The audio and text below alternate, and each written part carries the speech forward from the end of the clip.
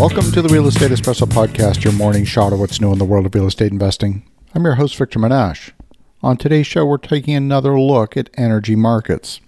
Many of you might know that my professional training is as an electrical engineer. I understand physics and energy in particular at a deep level. This is an area of such importance that I continue to study it on a regular basis today. When we look at the economy, there's a direct correlation between every unit of economic output that forms part of our gross domestic product and an equivalent consumption of energy somewhere in the world. The food we eat is correlated directly to energy. Energy is required to manufacture fertilizer. Energy is required to transport the food from production to your dinner table. Energy is required to manufacture the clothes we wear, the houses we live in, the trip to that sun destination. Virtually everything we do, eat, buy, consume, and experience has energy consumption at its core. And today, 85% of global energy production involves burning some kind of carbon-based fuel. It could be wood, coal, oil, natural gas. 85% of our energy production is based on burning something. We clearly need to reduce this and replace it with a more sustainable source of energy production. And on today's show, I'm here to tell you that this decade we will experience another global energy crisis that's unavoidable. That energy crisis will translate into higher energy costs for everyone, which will, unfortunately, have an inflationary impact. It will also impact the quality of everyone's daily life anywhere in the world. Higher transportation costs will mean higher airfares for years to come. It's going to mean some tourism destinations will see a long-term reduction in tourist traffic.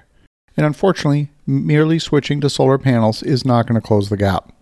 That transition cannot happen fast enough to avoid the crisis, and the transition cannot replace enough of the energy production to even replace more than 50% of the energy production on a global basis.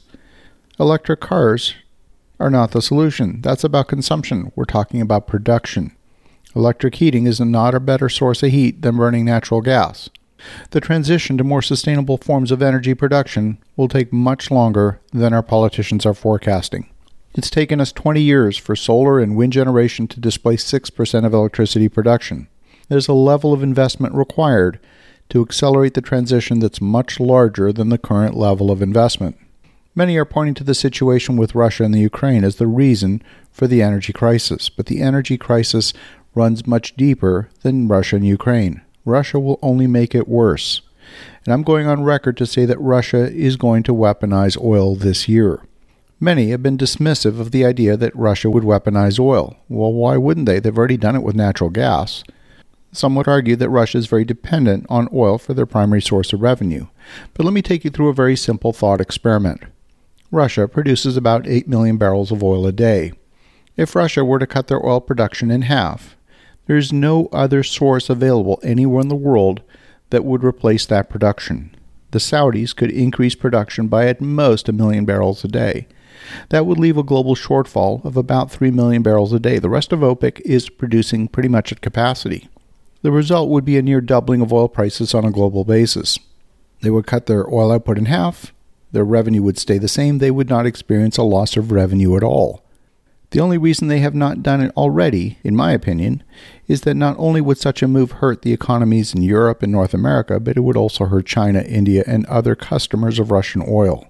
China and Russia are very strongly aligned in ways that are not immediately visible. These moves are not making news headlines. See, China's investments in global infrastructure in the developing world have been well documented. China is a major lender throughout Asia, Africa, and South America, but in some cases, these loans are in distress. China has not been visible on the ground in those locations, but strangely, the enforcers seem to be employees of the Wagner Group. Putin's private army have been seen in those locations doing China's enforcement work on the ground. The Wagner Group has signed security and military assistance contracts with governments in Central African republics, in Mali and in Libya, and they've secured lucrative mining concessions.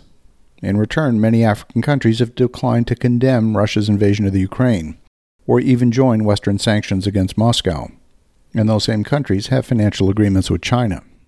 Last week, Russia unilaterally announced a 5% reduction in oil output outside their relationship with OPEC+.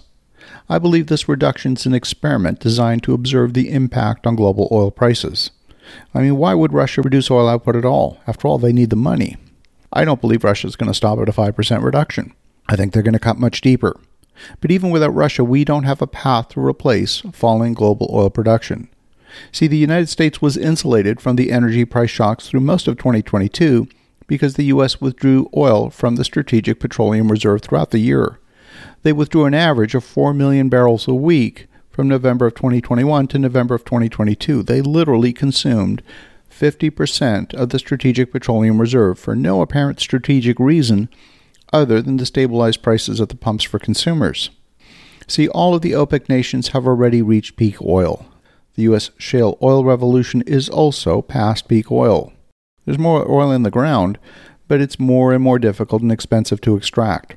So why is all of this important? We are, after all, real estate investors, not oil and gas investors. Well, since energy cost is a major input variable to anything we do, we need to perform sensitivity analysis on energy costs as we develop our real estate projects. You might consider performing a real estate sensitivity analysis that it might tell you it'll take 10 years to break even on an investment in solar panels for your house. But what if electricity prices double? Now your time to break even is 5 years instead of 10. Would that change your decision? Would you rather make that investment now so that you're ahead of the curve rather than having to make a crisis decision? Because you can bet those panels will be more expensive in the middle of a global energy crisis than they are today. I believe there's a window, a small window, for you to take advantage of incentives and subsidies that will make an investment in solar infrastructure seem like a genius move in a relatively short time. As you think about that, have an awesome rest of your day. Go make some great things happen. We'll talk to you again tomorrow.